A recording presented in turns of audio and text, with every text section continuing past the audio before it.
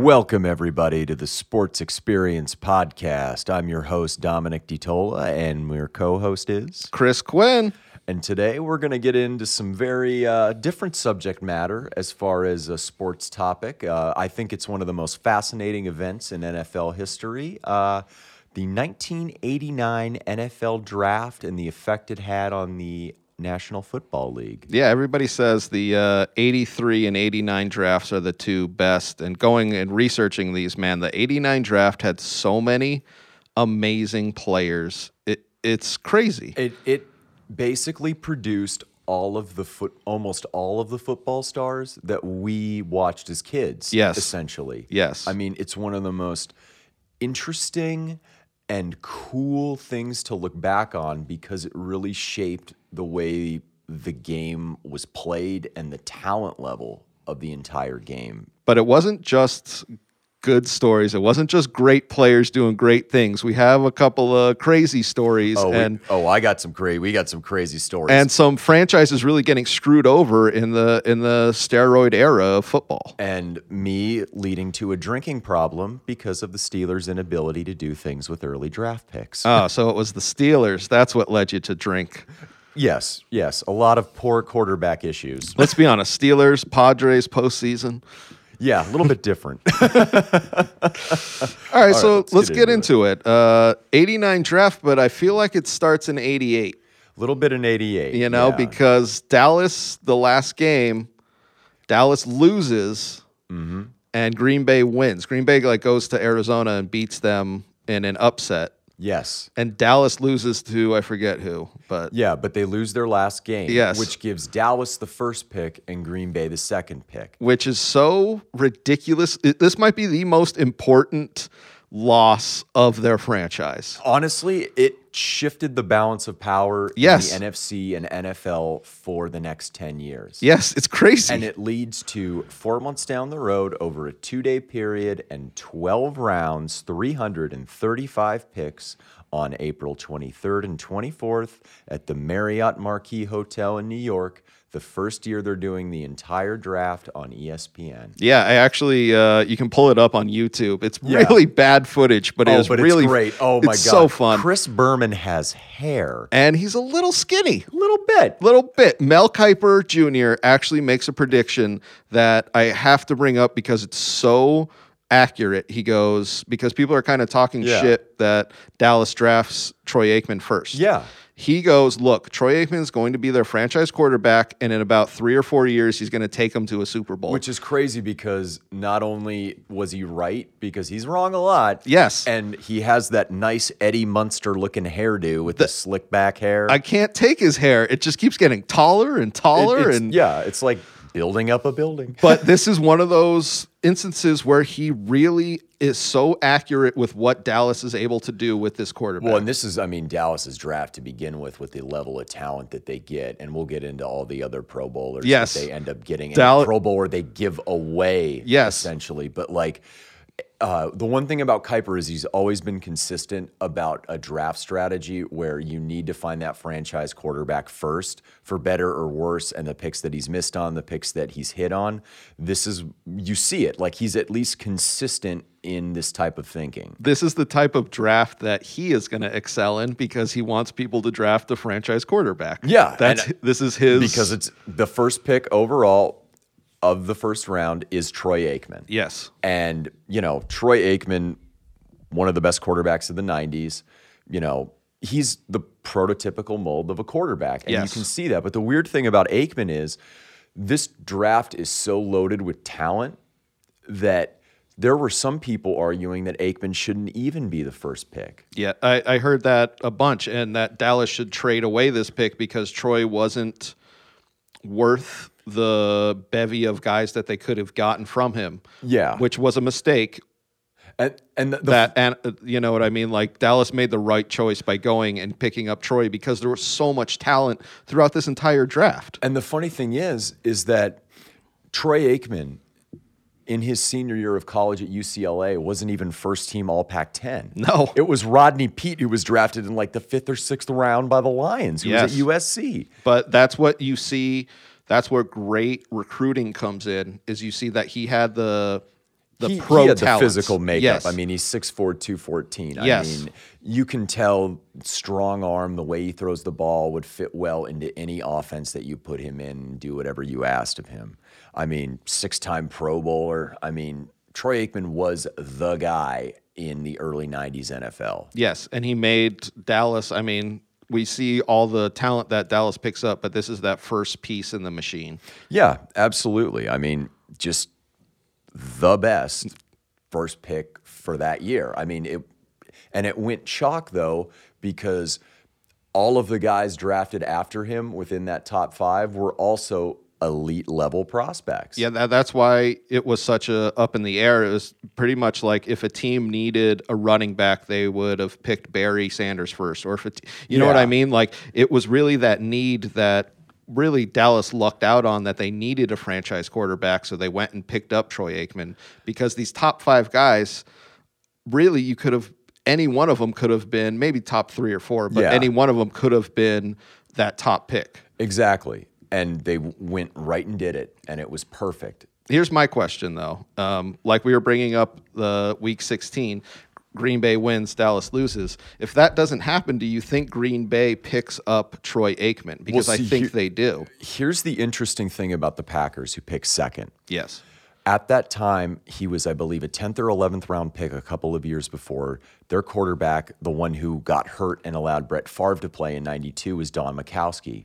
Interestingly enough, in 1989, the Packers had a winning record but missed the playoffs. Don Majkowski made the Pro Bowl in '89. He was kind of being groomed to be the next starting quarterback.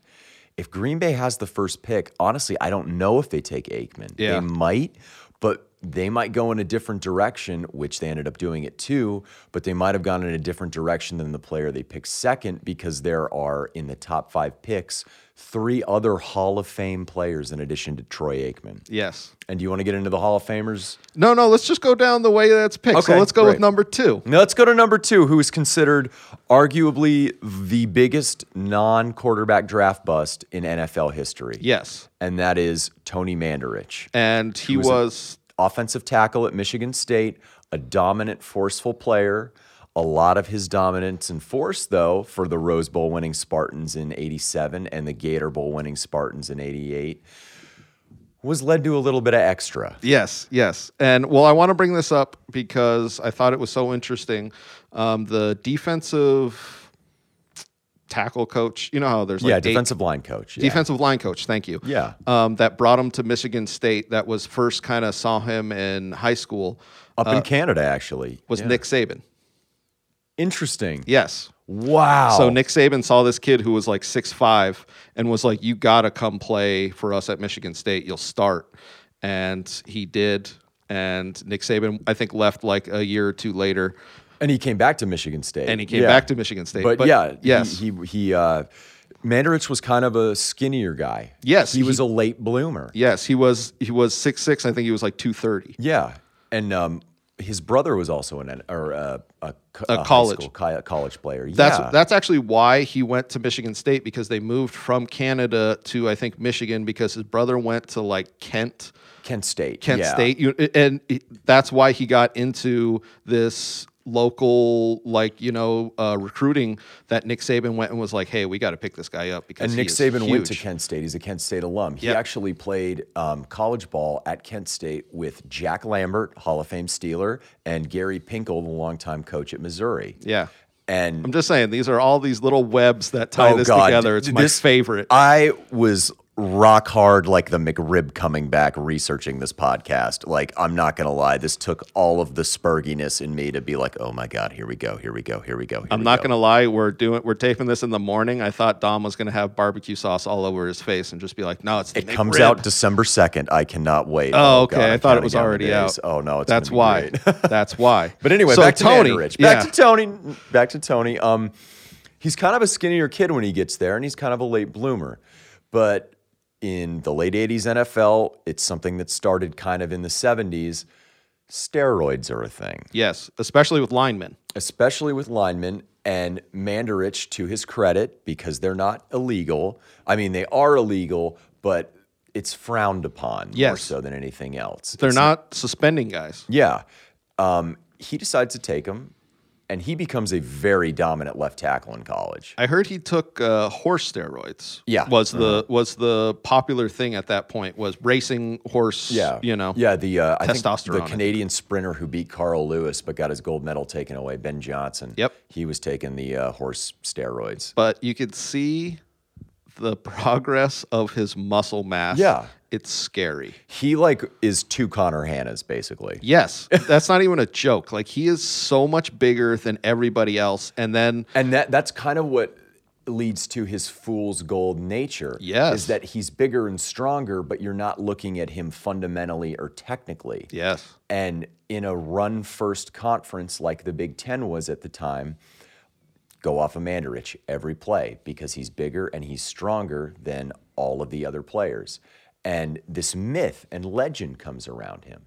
The scouts are drooling over him because nowhere at any time in NFL history do you have a guy who is as big or as strong or even as fast. I was going to say his combine numbers are still some that people look at are like, wow, that's crazy. And there were Cowboys coaches who even considered taking him at number 1. So let's talk about this because this is in the Cowboys franchise. This is where Jerry Jones takes over. Finally, yes. This is the first Jerry Jones, Jimmy Johnson draft. He had finally purchased the team from Bum Bright. Tom Landry is gone. Fires 30 staff members. Yeah, and they're essentially drafting to remake the roster. Yes. This is pre-Herschel Walker trade, which we could do an entire episode on that. My Christ. But you see the possibility of them drafting Tony without this takeover probably would have been higher. So Tony could have went first if Jerry Jones didn't take over. Tony could have went. Tom Landry might have taken him because Danny White was still there and he was still linked at the hip to Danny White. Exactly. I mean, Steve Pallure was there, and that's what Kiper kind of said, where he was like, look, you take Aikman, Steve Pallure might start the first 6 games or however many games of the season, but you still take him. Yes, because he will become your franchise quarterback. Yes. It's a really great analysis by Kiper. And Mandarich was funny, though, because I don't know if you had read it. I've read it years ago and read it again, actually, because thank USI for having all of your articles on the Vault section, digitally. They wrote a puff piece on Mandarich about how he was this son of Yugoslavian immigrants from Canada who evolved into the incredible bulk. That's what the nickname was for it. They were saying that he was the best offensive line prospect ever. Yeah, and he was he quit school after the Gator Bowl to go down to Muscle Beach in fucking Venice, lifting weights and listening to Guns N' Roses like, we're Paradise City getting all jacked. Hey everybody, just want to take a quick break to let you know that our Sports Experience podcast is brought to you by Engel Studio here, and they're here in Tucson for all your recording needs.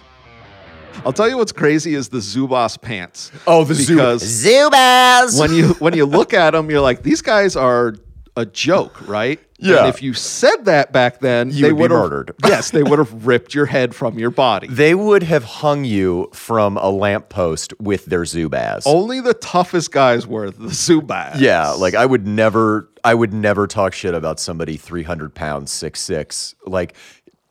But that's what led into it. And there was also this myth. Yeah, it was the myth. It was like he went on Letterman and he had talked about wanting to fight Mike Tyson because he was using it as leverage not to sign with the Packers. He referred to Green Bay as a village. Yep. He wanted bigger marketing opportunities, but he was the sexy pick. He was the intriguing pick. He's the pick you don't want to take home to meet your parents. But he is, and he was disruptive right off the bat. Oh, and he was. People said that his locker room attitude was exactly what you don't want. Like with Aikman, where he throws 165 touchdowns, 3 Super Bowls, has an incredible postseason winning percentage, over 32,000 passing yards. Tony Mandarich, on the other hand, gets to Green Bay late. Yep. And the interesting thing about Mandarich... Well, he tries to hold out for more money. He holds out for more money. He gets in late. But the problem with Mandarich is he stops taking steroids when he gets to the NFL because they test for it. And there are interesting stories. And he's talked about this, how in college, how he'd cheat drug tests. He'd take a dog toy because you don't have to take your shirt off when you piss in a cup. He would tape it to the small of his back, in the middle of his back, right? He would fill it with clean urine, and he would run a catheter from the toy up behind his back, under his gooch and under his cock, and have a piece of chewing gum at the end of the catheter. And he's carrying clean piss, someone else's piss around on him. And when they asked him to pee in the cup, the catheter is right below his urethra, like right below his ding dong, and his fucking, right under his gluons. And he takes the gum off, and it goes in the cup. He did that for the Gator Bowl. He did that for the Rose Bowl. I mean, he was inventing all these different ways to cheat a drug test that you could in college, and he stops. And what ends up happening, he comes to training camp late. He doesn't, he's not in shape. He's not bulked up. And he starts getting his ass beat. Well, I saw this. I thought this was interesting when he came to the combine. He was 6'6", 330 with 11% body fat. So he pretty much had no body fat on him. He showed up late to Green Bay, and he essentially lost like 20 pounds. Yeah. So he pretty much lost 20 pounds of muscle. It's not like he was an overweight guy. You know what I mean? Like, he pretty much showed up a different player. Yeah. And they were like, what the hell is going on? And they put him on special teams for the first year. I mean, during his first 2 years, they thought he'd be the franchise left tackle. Oh, they without had to put a doubt. him at right tackle, yeah, because he couldn't handle it. And there are highlights of Reggie White when he was with the Eagles just destroying him. And in 90 and 91, after his first season, like you said, with special teams, he started 31 games, and he was getting his ass beat. Yes. And not only that, he started getting addicted to painkillers. Well, here's throwing him off. Here's where the drug psychosis comes in. So with steroids, I bet the aggression is at 10. Yeah. With painkillers and this lack of steroids, I bet his aggression is at like 2. He was talking about having needles in his jock. Yeah. Back in the day. And while he started 31 games in 90 and 91, he's not the prospect you want. Oh, no. By 92, when Mike Holmgren, Super Bowl winning coach for the Packers, basically the guy that resurrected him, good on you, he cuts him. He's gone by 92. Tony Mandarich is gone. Yeah, he doesn't give a shit that he was their number one pick. He sees how pretty much bad he is. Like, he was known up until Ryan Leaf and Jamarcus Russell as the greatest draft bust ever. Yep.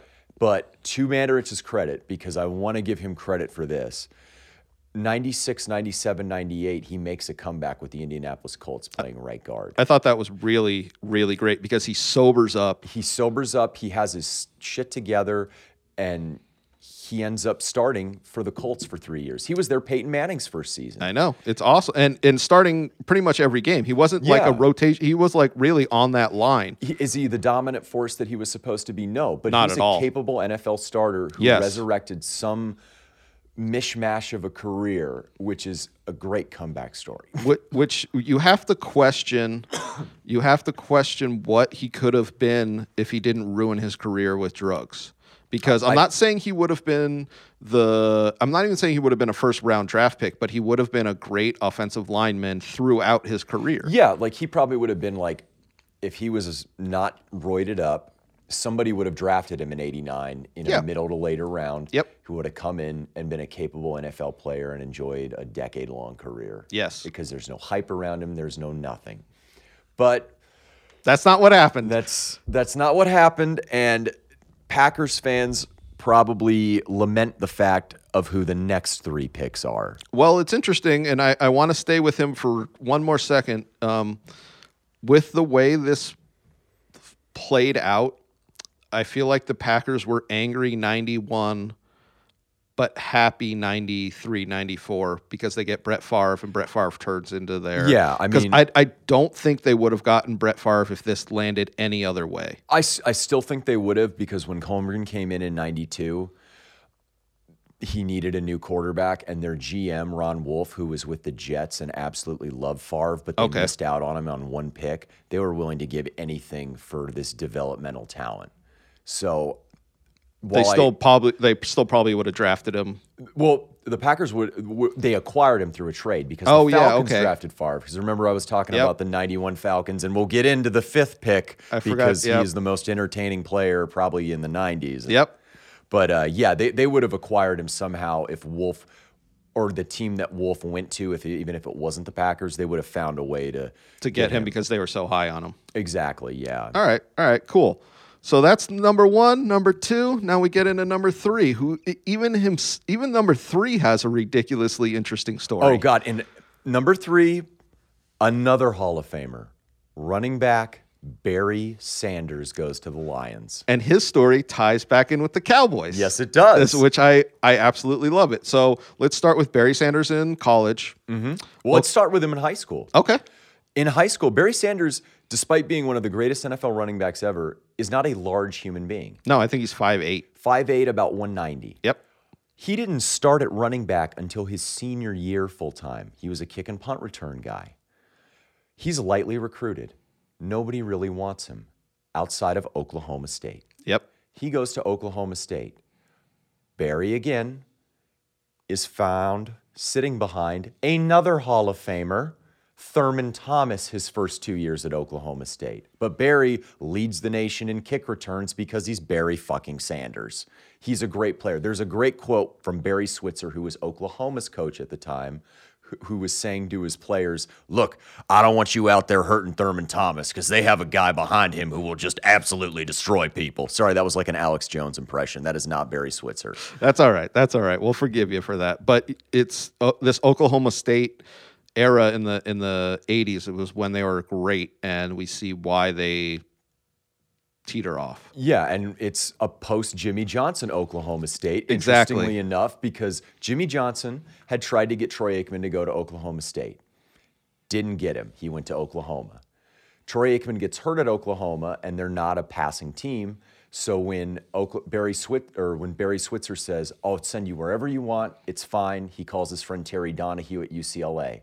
Jimmy Johnson, who's at Miami, needs a quarterback. Yep. Tries to get Troy Aikman and doesn't get him. Finally, in 89, when he has the first pick, he tells Troy Aikman, look, I tried 2 times to get you. Now I can finally get you, goddammit. Now you have to come. Now you have to come and play for me. Yeah, well, it's interesting because we see this Oklahoma State team, and we've talked about this before a little bit, but the repercussions that schools and programs face from prior years. From probation and suspension. How it really only hurts current students. And that was kind of the interesting thing because 86 and 87, Barry is Thurman's backup.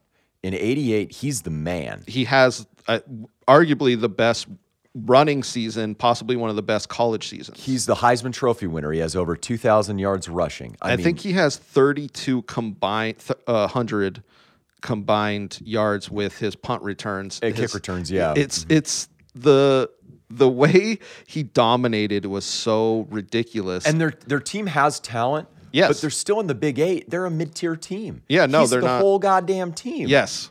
And the funny thing is Barry, he's the Heisman Trophy winner, 88, running away. I mean, he's obviously the most dominant player in college football. The problem is, like you were saying, all these past transgressions of Oklahoma State come back.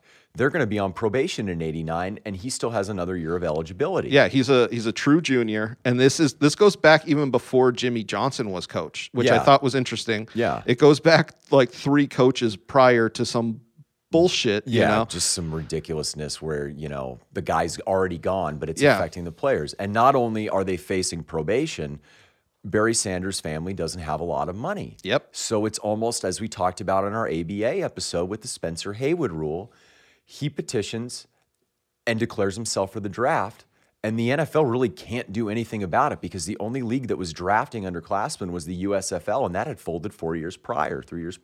Well, the NFL made the correct decision to back him because then it set a precedence to let juniors, true juniors, not redshirt juniors. Yes, true juniors come out. And Barry did that and put together one of the greatest careers for a running back in NFL history. I mean, just absolutely insane. Over 15,000 rushing yards, 94 touchdowns. He averaged for his career 5 yards a carry. That is insane. Yeah, I mean, absolutely insane. He had 10 touchdowns receiving and 352 catches, even though he wasn't a main running back. Like, I'm in a running back in a passing offense. They didn't really ask him to do that. They didn't dump the ball to him, really. Yeah, he won the 89 Offensive Rookie of the Year, the 1997 co-MVP with Brett Favre, 10 Pro Bowls. And he did this in 10 years. Yep. I don't know if there was a better running back in that era. No. I mean, people talk about Emmitt Smith and who's better, but Barry Sanders didn't have a great offensive line. I was just going to say, Emmitt Smith for the goddamn line. This is a great team. We alluded to it in our Bobby Lane episode. Yep. Barry Sanders managed to put together this career on a team that is likely voodooed. What I love about Barry Sanders' career is his college and professional almost mirror each other, where he really is just like the entire focus, and defenses still can't do shit about it. Yeah, it was absolutely crazy. And the thing about Barry is that everybody remembers he retires after 10 years in the league. After the 98 season, he sends a news notice to the Wichita local newspaper. Yeah. And says, I'm retiring from the Detroit Lions, and he walked away.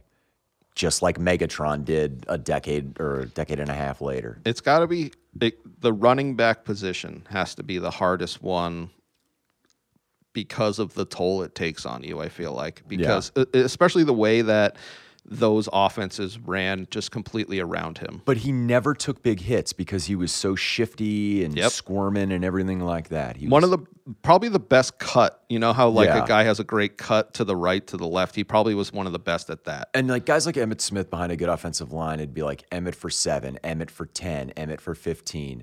Barry was just... It was like a jazz artist where it would be like Barry for 3, Barry for -4, Barry for 80. Yep. Like just the breakaway speed, he had it all. And it's a shame he retired earlier than he could have been. He likely would have been the NFL's all-time leading rusher, you know. I think there's almost no doubt he would have been. Yeah, I think Emmitt Smith would tell you, that yes, if Barry played as long as I did, he would have it because, he had a 2,000-yard season the year that he won the co-MVP with Favre. I mean, absolutely insane. Him and Aikman and the next two guys we talk about are all 90s decade players. All Hall of Famers. All Hall of Famers. Tony, you missed out. Tony. But pick 4 comes up. Pick 4. The Kansas City Chiefs with Carl Peterson and Marty Schottenheimer finally at the helm trying to resurrect a dead Chiefs franchise. And they pick... Derek Thomas. One of the most dominant outside linebackers of his era. Possibly the best pass rusher. I kept watching stuff on him. He was a pure pass rusher. Yes. I mean, when you think of pure pass rushing ability, he's that perfect 3-4 outside linebacker, 4-3 defensive end that you just send up the field to get the quarterback. Out of University of Alabama, Roll Tide Randy Ford, had to throw that one in there. Well, it's interesting because he was so dominant.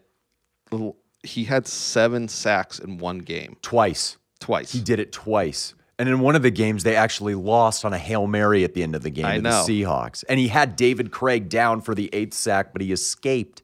But I mean, just 6'3", 243, 9 Pro Bowls, 3 All-Pros, all-decade team of the 90s, 126.5 sacks. I thought that was absolutely ridiculous. He never dropped off his production rate of sacks and pass rushing. But he had 41 forced fumbles. Yep. Not only was he sacking guys, taking it away. The pressure that he put constantly on the quarterback. There's a great story Bill Cowher tells, former Steelers Super Bowl winning coach who was the defensive coordinator under Schottenheimer at the time.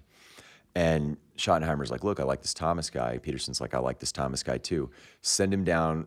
I'll send you down and give him the workout from hell because he didn't show up to the combine. They had to go to Tuscaloosa to work him out at Alabama. And he barely broke a sweat. Yeah. And they're like, if this guy's there, we're taking him. And they did. And throughout those dominant 90s Chiefs teams that came so close but never got to the Super Bowl, Thomas and Neil Smith, I mean, those were the guys for them. And unfortunately for Derek, his career was cut short, not by retirement, but by a car accident on, I think it was New Year's Day or just after New Year's Day 2000. He was driving to see the Rams play their playoff game in Missouri against the Vikings. And he got in a car accident and paralyzed. Yeah. And then he died, I believe, of a blood clot about a month later. Yep. And very, very tragic. But another one of those just unbelievably sad stories. And these aren't guys like Sanders and Aikman and Thomas who were like Hall of Famers who waited on the ballot and had people like, lobby for them and sports writers lobby for them. They were guys that were first ballot Hall of Famers because people have eyes. Yeah, no, seriously.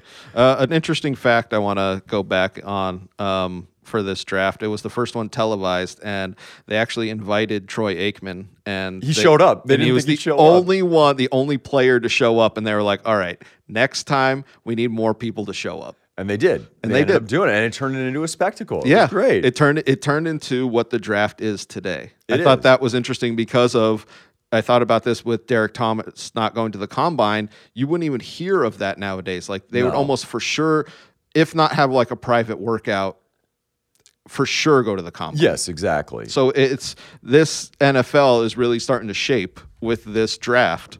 And I just want to say that these top 5 picks, you have Aikman, best quarterback pretty much of his era. Barry, one of the best, but yeah, I was going to say you got Steve Young and you got other guys, and you got Favre. Yeah. But then you have Derek Thomas, one of the best pass rushers, and we get to Barry Sanders, and then the 5th pick, which is the best one, and I got to do a Berman and Tom Jackson impression. Yes, prime time. But it's so ridiculous to think that Deion Sanders drops to 5. Do you want to know why though? Part of the reason why is Deion kind of wanted to manipulate the draft a bit. The Lions were kind of interested in drafting him. The Chiefs were kind of interested in drafting him. But he didn't want to go to these. He did not want to go to the Midwest. Yes. He didn't want to play in cold weather. He's a Florida guy, went to Florida State. You know, he's the greatest cover corner in NFL history. And there is I will debate anybody who says there's a better one.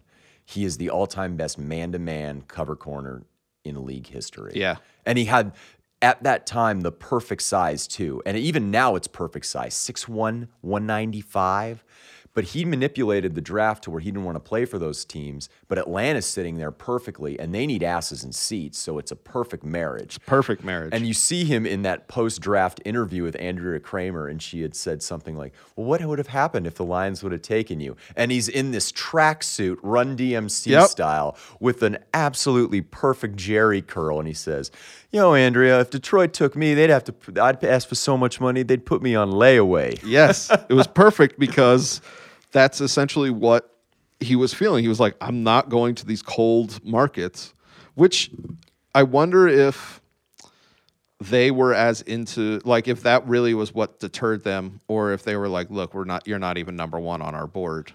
I'm going to guess everybody wanted him, though. Everybody outside the Cowboys who needed a quarterback. Yes. I think everybody would have wanted him. And Atlanta at that time was not a good franchise. They were still playing in the Braves' old stadium. They called the Georgia Dome before they tore it down the house that Deion built, because he was the guy that brought people to Falcons games. He was the guy that made that team exciting. Yeah. I mean, 8-time Pro Bowler, 6-time All-Pro, 2 Super Bowls, 1994 defensive MVP of the entire league, all-decade team, 9 pick sixes, 1 fumble return, 6 punt returns for touchdowns, 3 kick returns for touchdowns. He had 3 receiving touchdowns for the Cowboys in 1996 when they were down on their roster because everybody was hurt. I know. I thought that was ridiculous where they were just like, look, we need somebody out there to catch something. And Deion was just like, I can play. Just put me in, coach. I'll be receiver or cornerback. I don't give a shit. He was just like, okay. And he was great. He was just a phenomenal athlete. Yes. Just a phenomenal athlete. And another guy like Thomas, like Barry Sanders, like Troy Aikman, you didn't have a second thought when his Hall of Fame eligibility came up. You're like, that's our guy. I know, and then we're going to keep going back, which makes Tony's the worst pick ever. But if you're Green Bay, you just see that and you're like, Ace Ventura when he finds out Einhorn is a man. You're just crying in the shower. Exactly. Just with a plunger on your face. Why, God damn it! Why did I pick Tony at number 2? But as we had talked about before, and I wanted to bring this up, we've discussed the first 5 picks. Yep. But there's still a shit ton more. There are 19 Pro Bowlers drafted over the next rest of the draft, over the next 330 picks. And these are like really good players. I mean, the Bears went back-to-back in the first round at 11 and 12. Donnell Wolford, solid cornerback, made a Pro Bowl. Trace Armstrong, great pass rusher from Florida, made a Pro Bowl. Eric Metcalf was drafted by the Browns at 13. He made multiple Pro Bowls. Eric Metcalf, great returner. As a Steeler fan growing up, when he was on Cleveland, he was the last guy you wanted to see returning a kick or a punt. And he was an all-around player. Like, the best way I can describe him to younger listeners and people who don't really know about 90s NFL, Eric Metcalf was a running back, wide receiver, returner. He was basically Christian McCaffrey before Christian McCaffrey was a thing. Like, the Browns used him as a running back. The Falcons, he had over 1,000 yards receiving one season in their run and shoot offense as a receiver. Yep. There was one game I remember, 93 at Municipal Stadium in Cleveland. He took 2 punt returns back in the same game against Pittsburgh. And these aren't like run-of-the-mill punt returns. They were electrifying. Yeah, no, he was absolutely a great player that went 13th. Yeah, which is just ridiculous. I thought an interesting stat, which pretty much made Dallas the franchise that we know that they are in the 90s, is they, in the first 4 rounds, had a Pro Bowler drafted, because they were first, obviously, picked. But they had a Pro Bowler every single time. And like we were talking about pre-podcast, they literally traded one away. Like, Steve Wisniewski to the Raiders. We don't really need the Wiz. He was one of the first picks of the second round. They traded him to the Raiders. But they also drafted Tony Tolbert as a defensive end. He was in that great Dallas 90s defensive line rotation. Yeah. Mark Stepnoski, who was one of the best centers. They nicknamed him Dalton from Roadhouse because he was smaller, because everyone was like, oh, I thought you'd be bigger.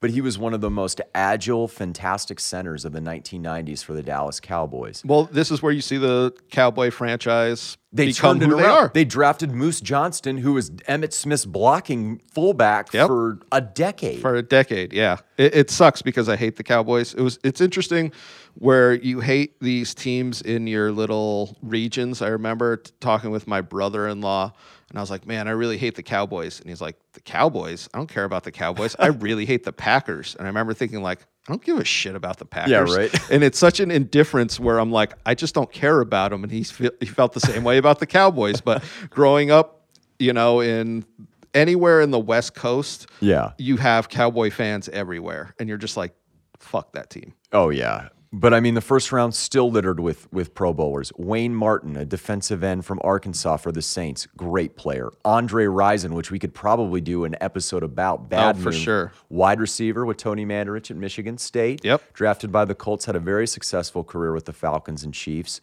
Carnell Lake, who is one of my all-time favorite players, a Steeler. He was a linebacker in college at UCLA with Aikman. They switched him to safety. He played free safety, strong safety. He played cornerback the year Rod Woodson was hurt, and they went to the Super Bowl. Honestly, Carnell Lake is one of the most underrated defensive backs of his era. He was that good. Just an absolute turnover machine. And the reason why in 1997, Brett Favre and Barry Sanders shared the MVP, because Peter King gave Carnell Lake his MVP vote, and Sanders and Favre were tied. Oh, interesting. Yes, that 97 team, man, with Lake was really good. But that's really interesting. Yeah, we talked about Johnston, Robert Massey, a good cornerback for the Saints and Cardinals. Wesley Walls was drafted by the 49ers. He barely played for them, but then he goes to Carolina and becomes a Pro Bowler. Yep. Great tight end. Mark Stepnoski. Marv Cook was a good tight end for the Patriots. This is pre-Bledsoe, so he had to be doing something good. I mean, this is when they were going to move the team to St. Louis. Tony Tolbert, we talked about, from UTEP for the Cowboys. Tony Martin, a great receiver for the Chargers. He led the league in touchdown catches in 1996. Dave Meggett, also a great return man with a long criminal history. The Giants drafted. Ooh, we could get into that one. Chris Jackie, the Packers drafted, was their kicker on their Super Bowl team. Marion Butts was a great running back for the Chargers. One of the best names. Oh, very much so. He was Deion's teammate at Florida State. Mark Schlereth, who you see on ESPN, part of the whole greasing up the jerseys offensive line for the Denver Broncos. Yep. Went to the Redskins too, won multiple Super Bowls, had a great career. I bet the NFL dreams of drafts with the amount of talent. Yeah. And then the last pick not the last pick of the 12th round, but in the 12th round, the Steelers took an offensive guard who did not even play college football, but was a Division II wrestling champion, Carlton Hasselrig, who never played college football. Never did. I thought it was so ridiculously interesting when I'm like scrolling through and I saw that, and there's like this big thing like never played college football, standout wrestler. You're just like, wait, seriously? And he was, dude. Pro bowler. Yeah, Pro bowler. In 1992, when Barry Foster ran for 1,690 yards and had his incredible season, starting right guard Carlton Hasselrig. What an amazing athlete. Yeah.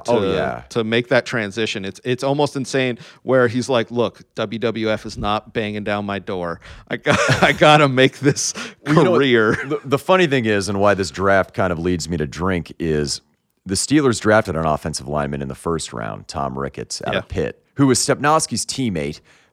How could you not see that he's better? But they had 2 first-round picks because they had traded Mike Merriweather, who was the namesake of my fantasy Tucson comedy football team last year. It was Mike and the Merriweather Girls, 2019 champions. Woo! But they traded the pick away, so they had the 8th pick because they were so shitty, and they drafted Tim Worley, a running back out of Georgia. He was kind of the second guy behind Sanders everybody thought was a consensus, but the problem with Worley was he was an I back at Georgia. And if you think football strategically, you're in the power I formation. The Steelers didn't at that time run an I formation. They ran out of the pro set, the split backs. And it's a lot different as far as how you see the field, how you make cuts, how you read blocks. And Chuck Noll and the offensive staff were very adamant about using this instead of playing to his strengths. And Worley didn't really get it. He was supposed to replace Merrill Hodge, but never really did. He didn't fit into the system. He didn't fit into the system, number one, despite being a phenomenal athlete and a hell of a prospect. He not only had that, he had fumbling issues, which led to the coaching staff losing trust. Then he got into drugs. Which led to Dom's alcoholism. Well, which led to the team after Noel left because Barry Foster was in his doghouse. He was suspended for the 92 season when Cowher took over. Yeah. Foster balls out, and then he's gone to Chicago the next season. So I know I saw because we were watching that NFL draft where people were talking about Worley being a better prospect than Barry Sanders because Barry Sanders was so small. And then there was one, and I forget who it was. He was just like, "You're so wrong with that. The gaps are not vertical." Tom Jackson. They're horizontal. Dude, Tom Jackson is the man. And he was so unbelievably right with that one little comment about Barry Sanders. You're just like, yeah, he's not jumping over. Like, he's not. The shorter you are as a running back, sometimes better. It generally always is better because there's less of a target to hit. You can hide behind your offensive lineman. And the lower sense of gravity when you're coming in together. Exactly. Yeah, they teach you that. That's like the first thing they teach you in Pop Warner. They're just like, get as low as you can. You're just like, why? And then they show you. But then Miami, then the next pick, they take Sammy Smith, who is an unbelievable bust. Yeah. He was at Florida State. And he never, and they did that with multiple running back picks during the Marino era. They never found the right guy. Yeah. One of the best parts, though, was the Jets at 14, though. I don't know if you saw this with Kuiper. They took Jeff Lageman, who had a decent career with the Jets and Jaguars. He was an inside linebacker that they turned into a pass rusher, oddly enough.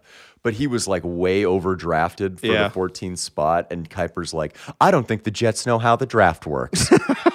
And he was just shitting on it. And you can tell Chris Berman, who's a Jets fan and an old AFL guy, is just like, God damn it, Kuiper, you're right. I hate this team. I know. When you actually look at the pick, you're like, damn, that's so right. But it was just one of the most entertaining and exciting and deepest drafts ever with so many standout characters and 4 Hall of Famers and 5 picks. Yeah. But what I wanted to get to is because this year, and this is most important, and he's probably the only Broncos player I liked when I was growing up in Denver, there's now a 5th Hall of Famer who was drafted at number 20 overall. Oh, yes. Yes. A hard-hitting safety, decleater of Christian Okoye, 2-time Super Bowl winner, all-decade 90s team out of Arkansas, Steve Atwater.